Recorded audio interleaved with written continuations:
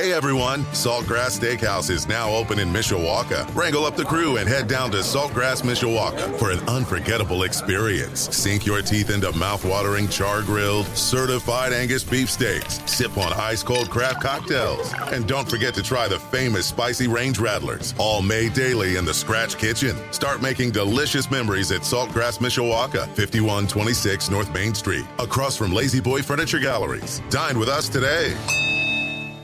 Sports Radio 960 WSBT. Good morning, I'm Jimmy Rosari. Number 3, Washington, number 4, Florida State, and number 5, Oregon all moved up a spot in the AP College Football Poll Sunday, giving the Pac-12 two top 5 teams for the first time since the final ranking of the 2016 season. Georgia remained number 1, as the two-time defending national champions have been for 24 straight polls dating back to the middle of last season. Michigan returned to number 2 after beating Ohio State in Ann Arbor on Saturday. Notre Dame is up a spot to number 16 after beating Stanford 56-23 Saturday night. The last college football playoff rankings before bowl game matchups are announced comes out tomorrow night. Bowls will be announced on Sunday. Notre Dame running back Audric Estime was snubbed for the Doak Walker Award despite a fantastic season. It was a decision that both Estime and Notre Dame took note of ahead of the Irish's big win over Stanford. Estime was a huge part of the win and after the game admitted that his performance was fueled by his Doak Walker snub. Yeah, I'm not going to lie. It definitely fueled me. I definitely feel like I'm one of the best running backs in the country, if not the best.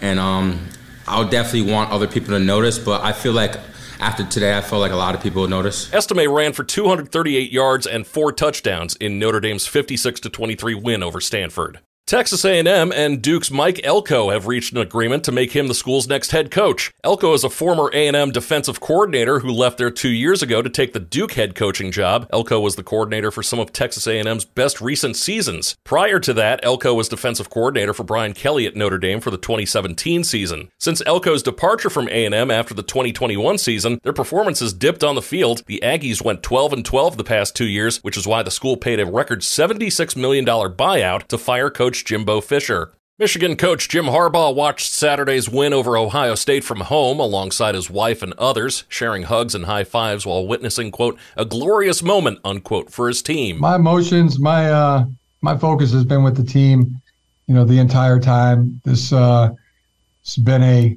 tremendous season, right? The exact position that we hoped for, that we worked so hard to be in, and it's onward now. Harbaugh is set to return to the sideline Saturday night for the Big Ten Championship against number 17 Iowa after serving a Big Ten imposed 3-game suspension that stemmed from a prohibited signal stealing operation led by former staff member Connor Stalions. The third-ranked Wolverines won all 3 games during Harbaugh's latest suspension, which was limited only to game days. With the win Saturday, Michigan became the first Big Ten team ever to win 30 consecutive regular season games. College football Saturday is one of the worst times for a sports betting company to have its service go down. That's exactly what appears to have happened to FanDuel about 1 hour into the noon slate of NCAA football action. Fans looking to place wagers found themselves locked out and unable to lay any bets. FanDuel did quickly acknowledge there was an issue with their live and pre-live markets being locked and reported the issue resolved around 3 hours later. Shotgun snap, gives it to Taylor, and he backpedals his way in. Touchdown!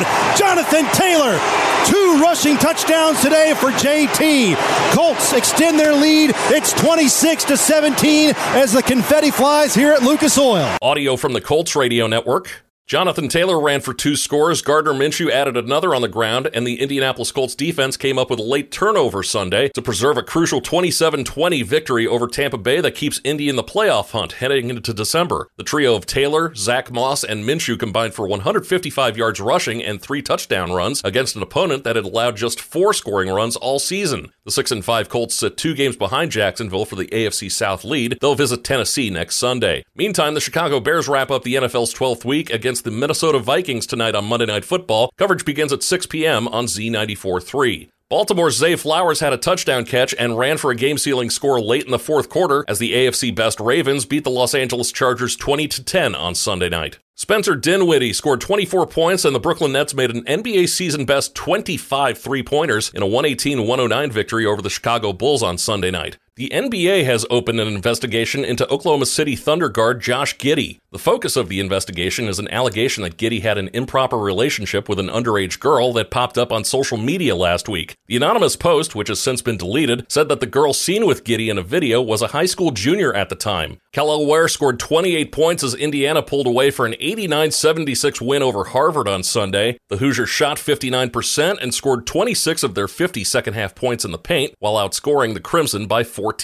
Right-hander Kenta Maeda and the Detroit Tigers agreed Sunday on a 2-year, $24 million contract. Maeda, coming off Tommy John surgery in 2022, posted a .423 ERA in 104 1/3 innings with 117 strikeouts and 28 walks for the Minnesota Twins. David Perrin scored 2 power play goals for the Red Wings in Detroit's 4-1 win over the Minnesota Wild. Jake Neighbors scored twice for St. Louis in the Blues' 4-2 win over the Chicago Blackhawks. Mostly cloudy, windy, and cold with a few light lake effect snow showers. High temperatures at 30. Wind chills stay all day in the teens. I'm meteorologist Carrie Peugeot.